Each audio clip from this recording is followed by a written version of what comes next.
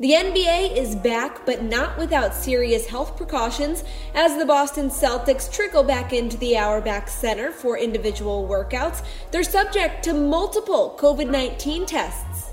Center Enes Kanter shared a video on social media Friday morning of him getting tested for coronavirus before entering the team facilities, captioning it, "All good, ready to get back to work." My eyes are watering. That's it? That is it, my Oh, friend. God. Okay, I think we're ready to play now. The video may make you cringe, but it's the reality all NBA players are facing in order for the resumption of the 2019-20 season to be possible. While workouts are still limited to just 4 players at once, the plan is to have training camps begin July 9th before the restart of the season later that month.